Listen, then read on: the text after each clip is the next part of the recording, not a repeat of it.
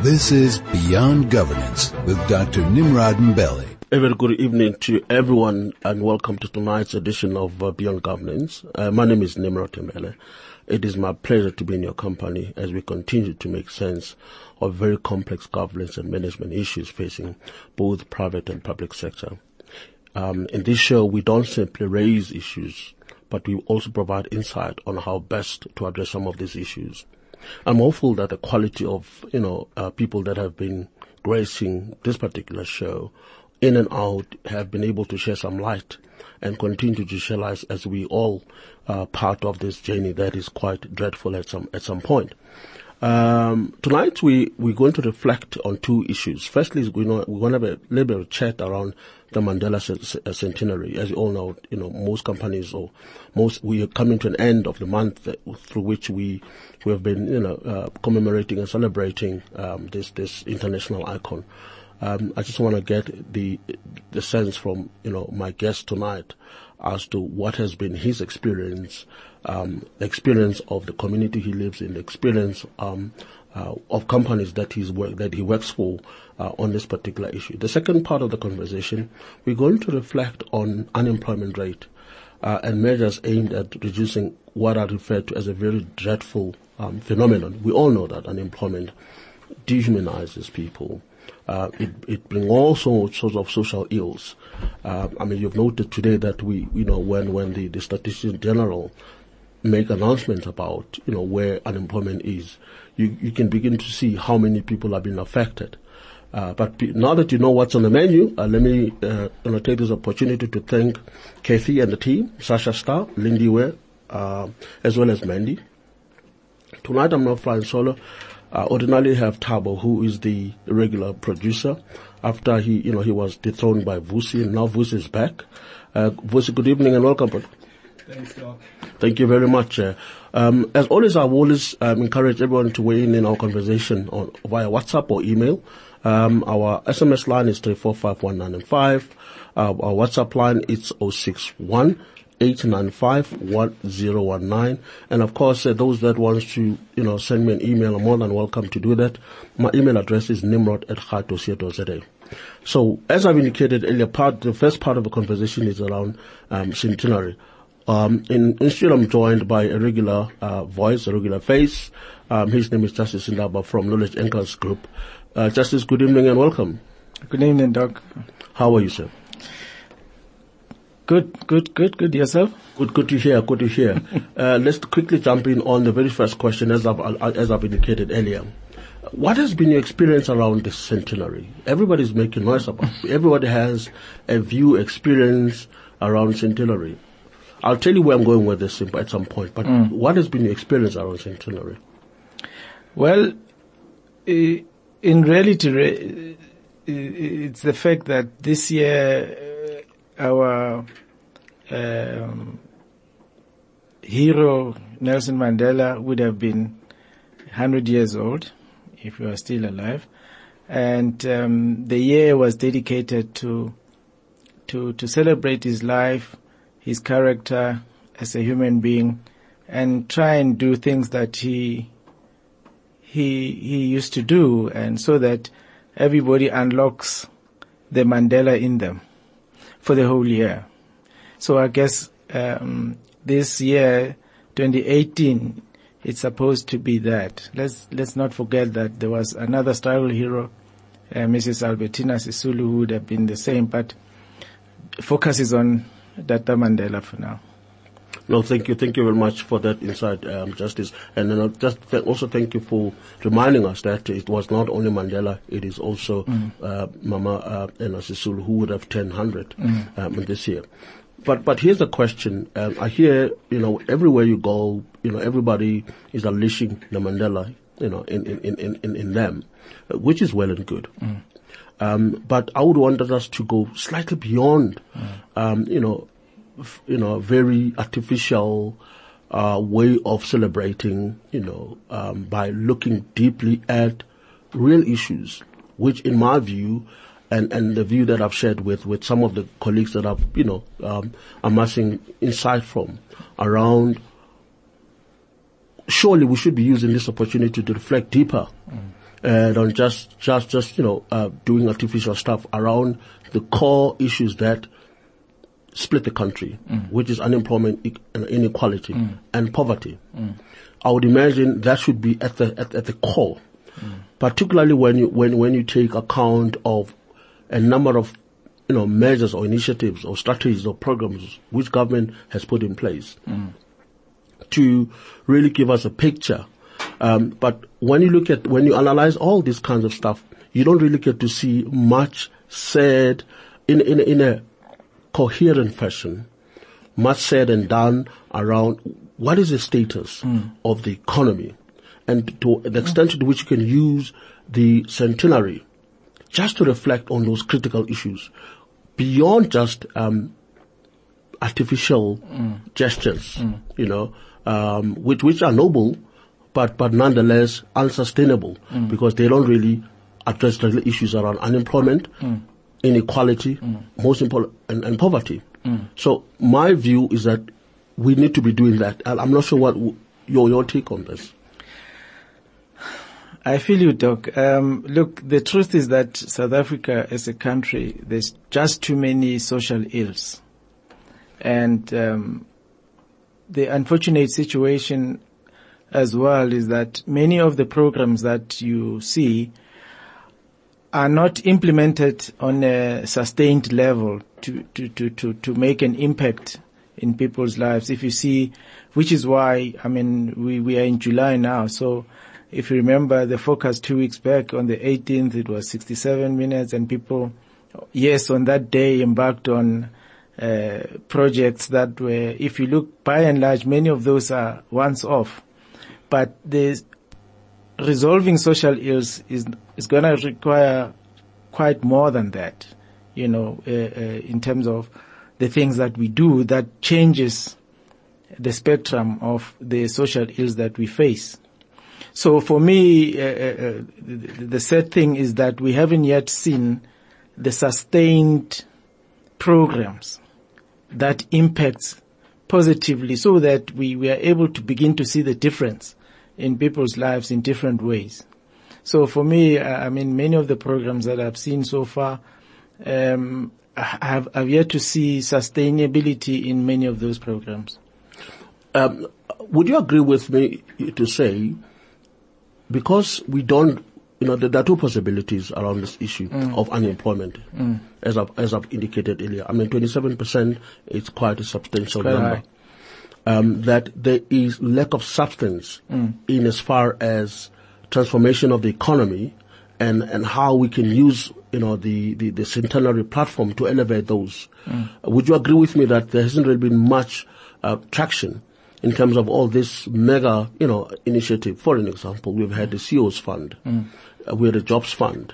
We had SME Fund, of which, we all hear in media that the significant resources have been channeled through those entities. But when you juxtapose these numbers, which are supposedly meant to make a difference to everybody on the street, when you juxtapose that with the current unemployment, that we say something is fundamentally wrong. What is it that we're not cracking, and why? In many ways, I think we have what we call implementation phobia in South Africa, because many of the times, if you look at the CEO's Fund as an example, the funds are there. If you look at the job growth, the programs are there, the funds are there, but the bureaucracy, the system to unlock all of these is so much. Have you tried to put programs through to these things?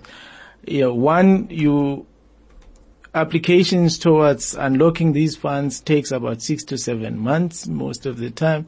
So by the time that, if you look at it, we make any sort of headway, we've lost so much time.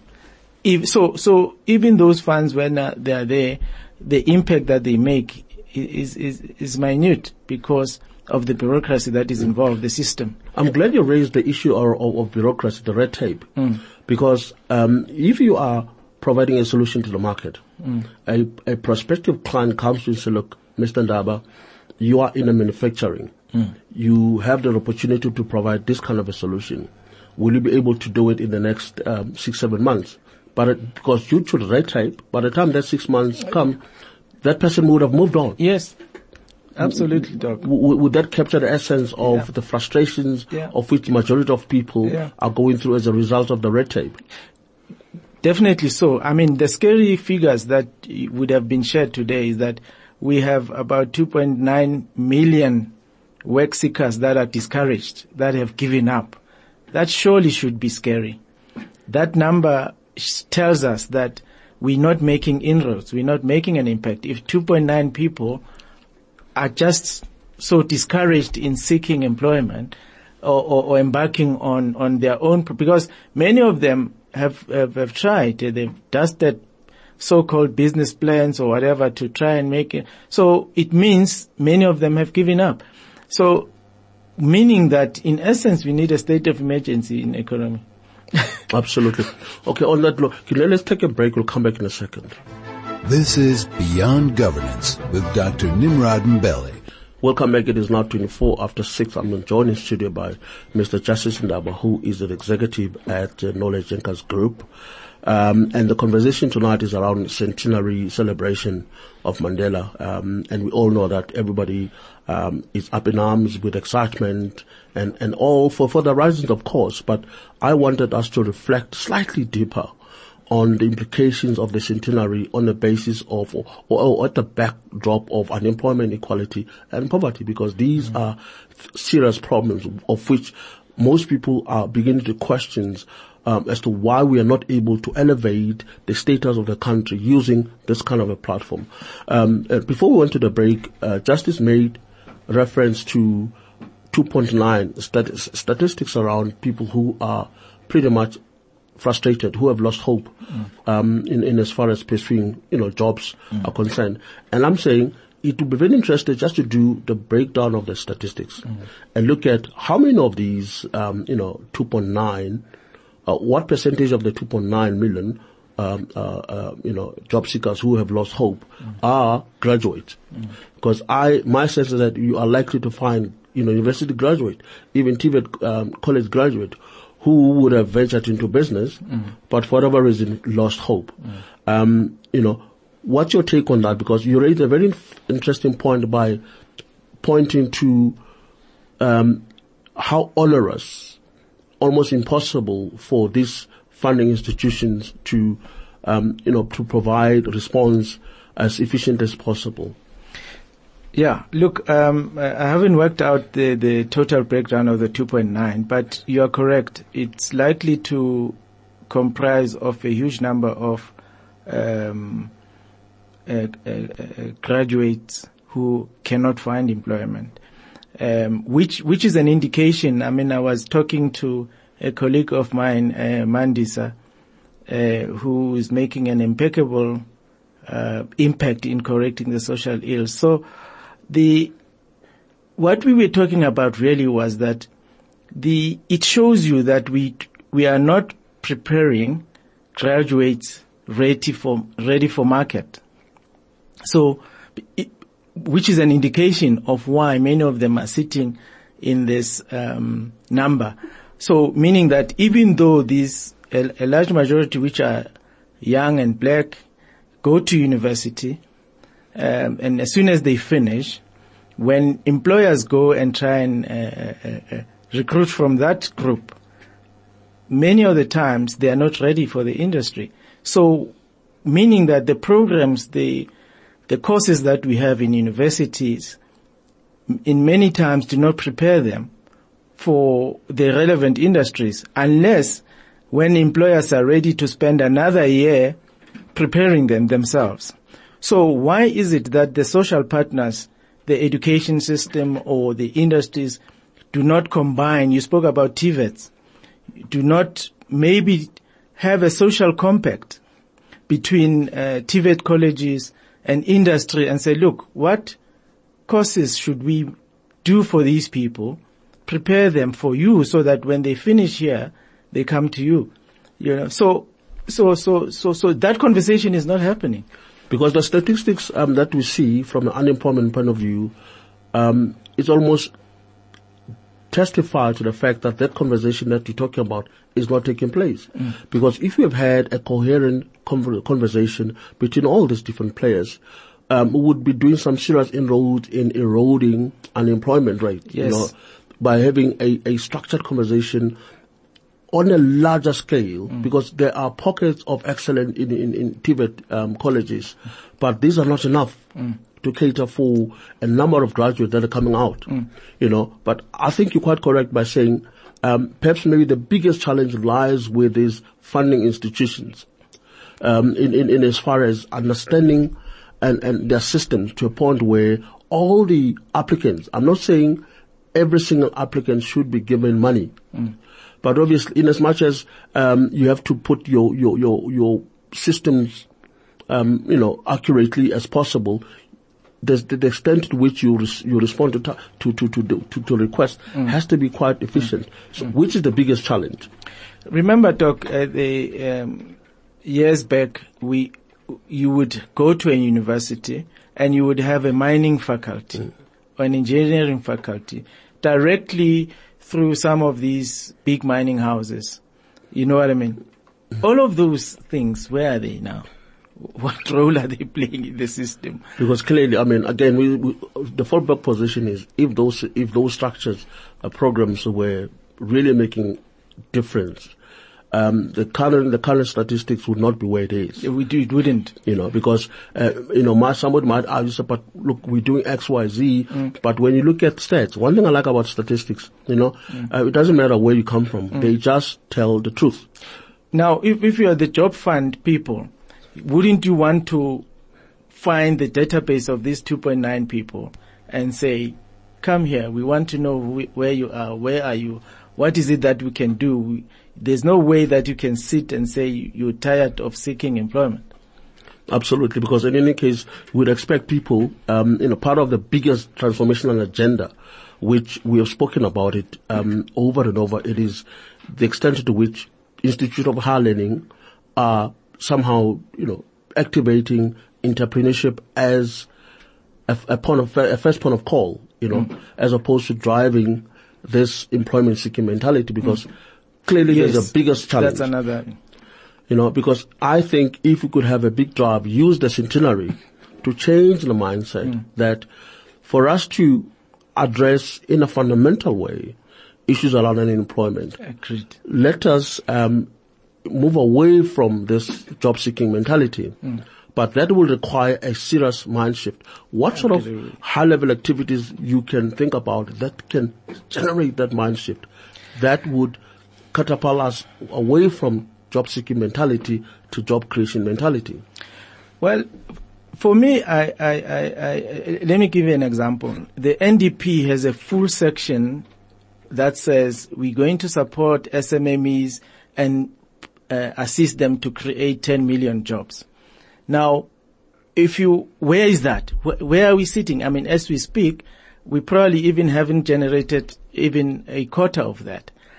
So if we have in the NDP a specific deliberate plan that says we're going to assist the SMMEs to create 10 million jobs, why are they not being assisted? Because half the time, even these SMMEs, you find that in the way in which they are supported or the extent to which they are supported, even that is failure.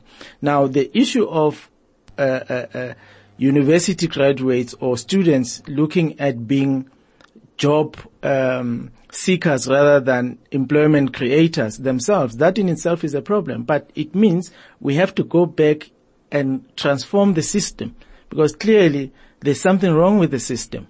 Which is where, when I was talking about the approach of this lady Mandisa, is I think for me goes to the crux of it, because it says, look, the system keeps producing the same problem, and is replicating the same problem throughout. So we're channeling out on a conveyor belt this problem instead of going back to the core and say, look, this system clearly is not correct. We need to somehow transform that system.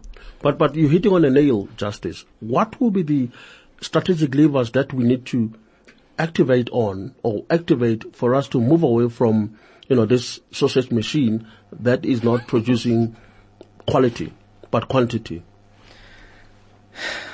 I know it's a very difficult question, but at some point we need to be creating that kind of conversation, and I'm sure policymakers out there would have thought about some of these issues. Well, tomorrow the cabinet, Lekgotla is sitting, so I'm hoping in that program of theirs, which is a plan for next year, they have solid plans that goes to the crux of these problems, because there's no point of continuing with the same plans year after year after. I'm sure when you go and look at the reports that they're looking at, you are just tweaking one statistic to the next year by year. In other words, there's no disruption of thought or of program to say, look, we really need to, I'm propagating for an overhaul. You know what I mean? Because the overhaul means that you totally change on a 360-degree what you are churning out. But I agree with you, Justice. A total overhaul is required. But here's a curveball that I want to throw at you. Remember, government is it's a massive institution. And it takes time to change because you're dealing with attitudes, mentalities that are grounded. One of the biggest challenges that you are likely to experience when you talk of disruptive interventions are the unions, because that's your biggest monster that you first and foremost have to contend with, persuade over a period of time, because in as much as we all understand that we need disruptive programs that could change status quo within a short space of time, but we need players. We need the unions. We need government. We need civil society organization. But I contend that the biggest hurdle around disruptive programs in the space of labor market would be the unions. That's my take. Your take? Me and you have spoken about this before. I mean, largely we've agreed that we really need a social compact, a new social compact, which would comprise of all of those players, because, we have all stakeholders to agree that we have a problem. Starting point. So that if everybody agrees that we have a problem, then we are forced to sit on a table.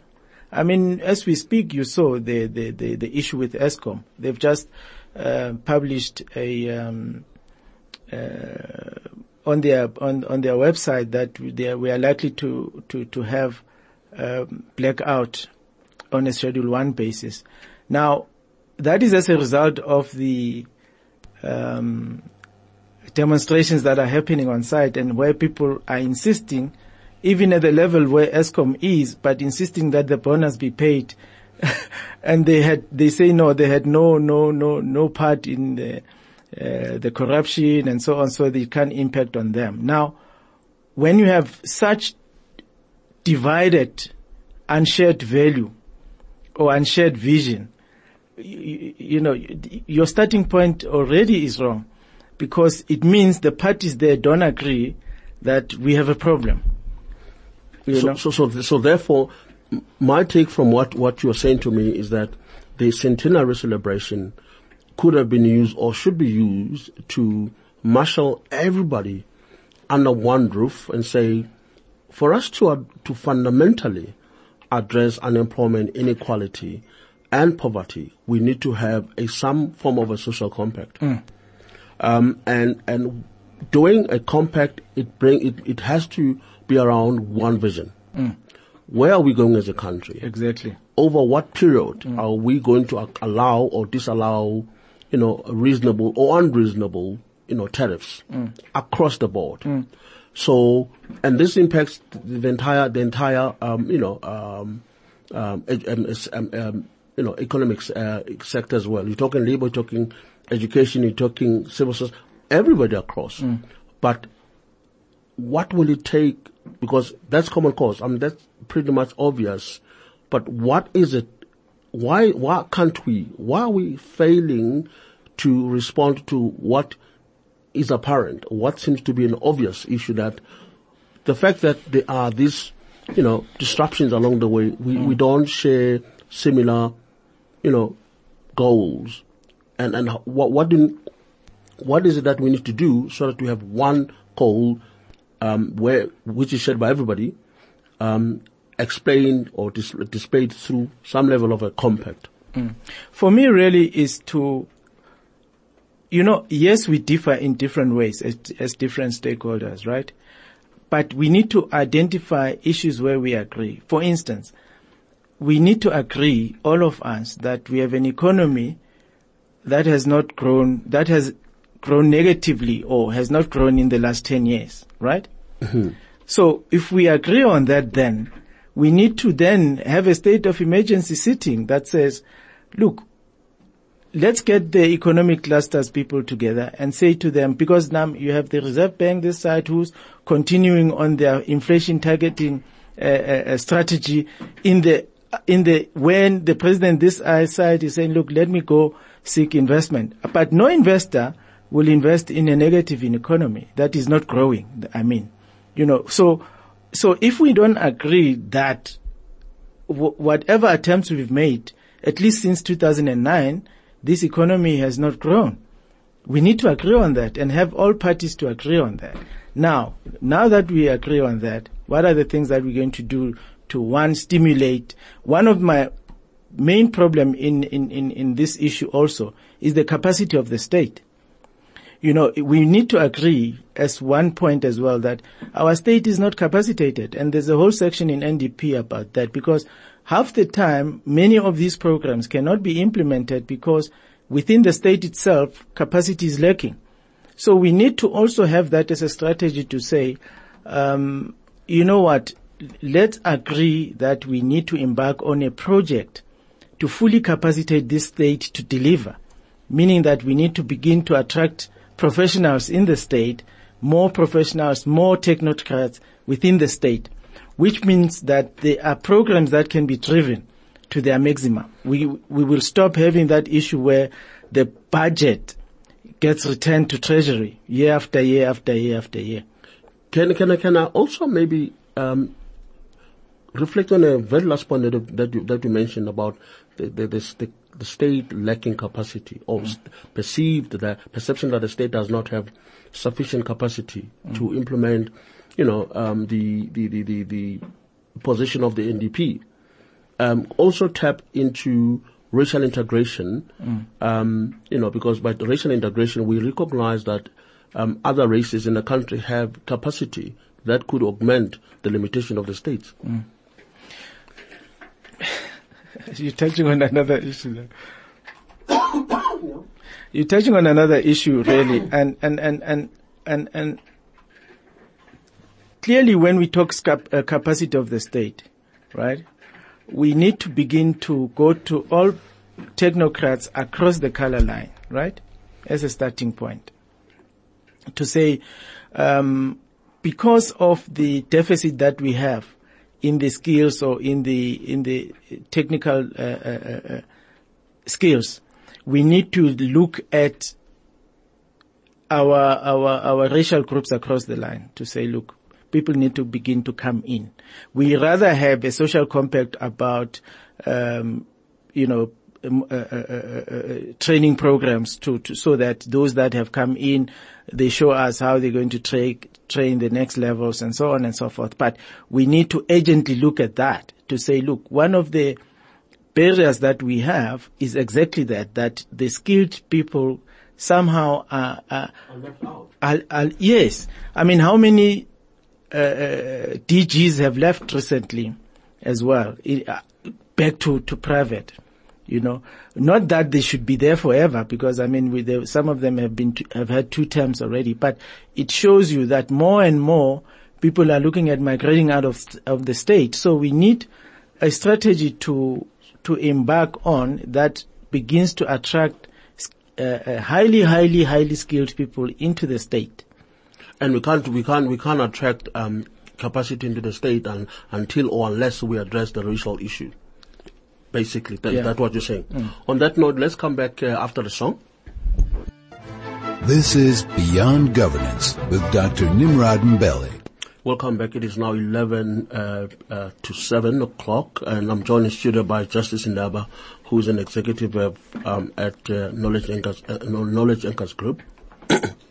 And before we went to the break, we're talking about, how we can use the centenary to reflect not just at the superficial level, but go deeper by asking deeper questions, by bringing everybody on board in terms of where the economy is. We have, unemployment rate which is sitting at about 27.2% according to the latest stats. We've got poverty that is growing, and inequality. So these are the issues that has to be at the forefront of the centenary, because all what Mandela fought for was about liberty, was about equality, So we need to use these kinds of platforms to reflect very deeply.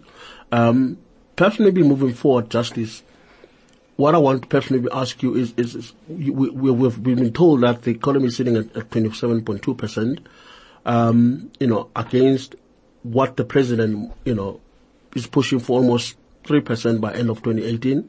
Whether we'll achieve that, it's a point of contention, against the backdrop of what the IMF, for an example, is forecasting 1.5.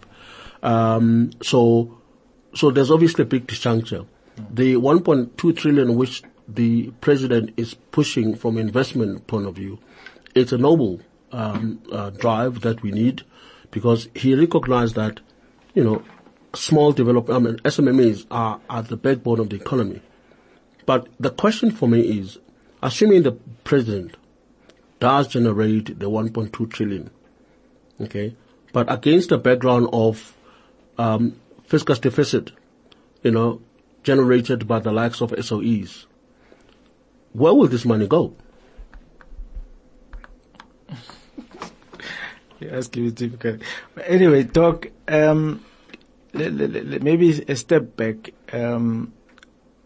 The president's job is going to be very difficult to attract the investment target that is looking for. One, because as I said, investors are the same anyway. It becomes a problem when they don't see, like I'm saying, we've had lack of traction for the past 10 years. So they would not want to come in an economy that is not growing. Meaning that we have to get everybody urgently together and say, guys, we need something to stimulate the economy. And in my mind, we really have not had much stimulus since around 2004, 2005, when there was a deliberate program to stimulate the economy. So that hasn't happened. So meaning that he needs to, the president that is, needs to put together all of his economic cluster people to say, give me something that's going to stimulate this thing to over 2%, towards 3%, urgently. In other words, whoever is in their, let's say the Reserve Bank, needs to review their strategy in terms of maybe inflation targeting, if they are to. So we need someone like that to initiate this process and have the ministers to then begin to talk among each other in the economic cluster to say, what is it that we can do to assist the president? So that is urgent. So the other thing, like I said, I propagated for the capacity of the state, which is a problem. And the other one is that, just for interest's sake, Doc, do you know that in the figures that the quarterly labor survey that were dished out, the informal sector actually grew and attracted 73,000 more people.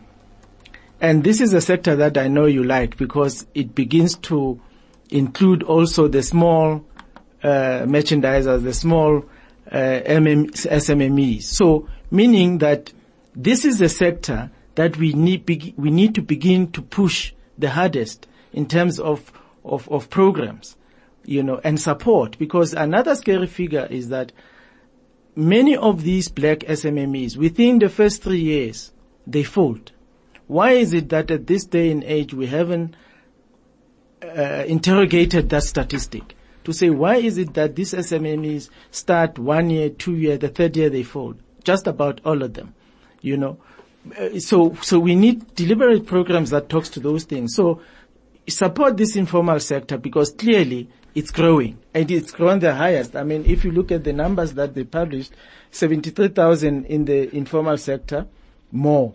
The agricultural sector, only 3,000 of the employment gains, So the formal sector only grew by 35,000 people. So clearly the informal sector is attracting more and more people. And remember, each informal person either employs one or two more people. I'm going to come back to one point that you spoke about earlier. For us to derive value, assuming, I'm going to go back to this point, assuming the president does indeed generate the 1.2 trillion, which is injected in the economy. But can we really bump up the economic growth by 2 or 3% more than expected if we don't interrogate issues through the compact? Because clearly we've got a problem. No, we can't. So that's my point exactly. Because there's no way. Because we are raising this money. Yeah. He goes out and raises this money, which in my view is likely to go into a black hole because the fundamentals are not in place. I.e., because we don't seem to have one. NDP is there, but who rallies behind NDP at this point in time? Look, at the moment, it has fallen under the Department of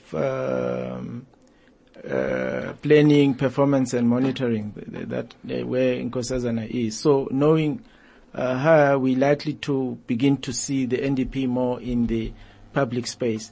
But still, the NDP is a plan. Now we need a deliberate effort. My point exactly, because I'm sure everybody else, now that we are, unless of course we don't agree that we don't need a social compact. I do agree. If majority of us agree that a social compact is a necessity, which means we need to start those kinds of conversations to say, Labour, come in, look at this compact, and in the process of looking at the compact, what are the trade-offs? And over what duration? And who stand to benefit? And how will they benefit? And then implement it, with all our strength and might. Until we do that, I struggle with the understanding that we're likely to make a dent that we're talking about. He will go out and raise the money, but if the fundamentals around cohesion, a broad understanding of where the economy is going, appreciation of NDP as the guiding documents around macroeconomic policies, we're not going anywhere. The 3% that he's envisaging is not likely to happen.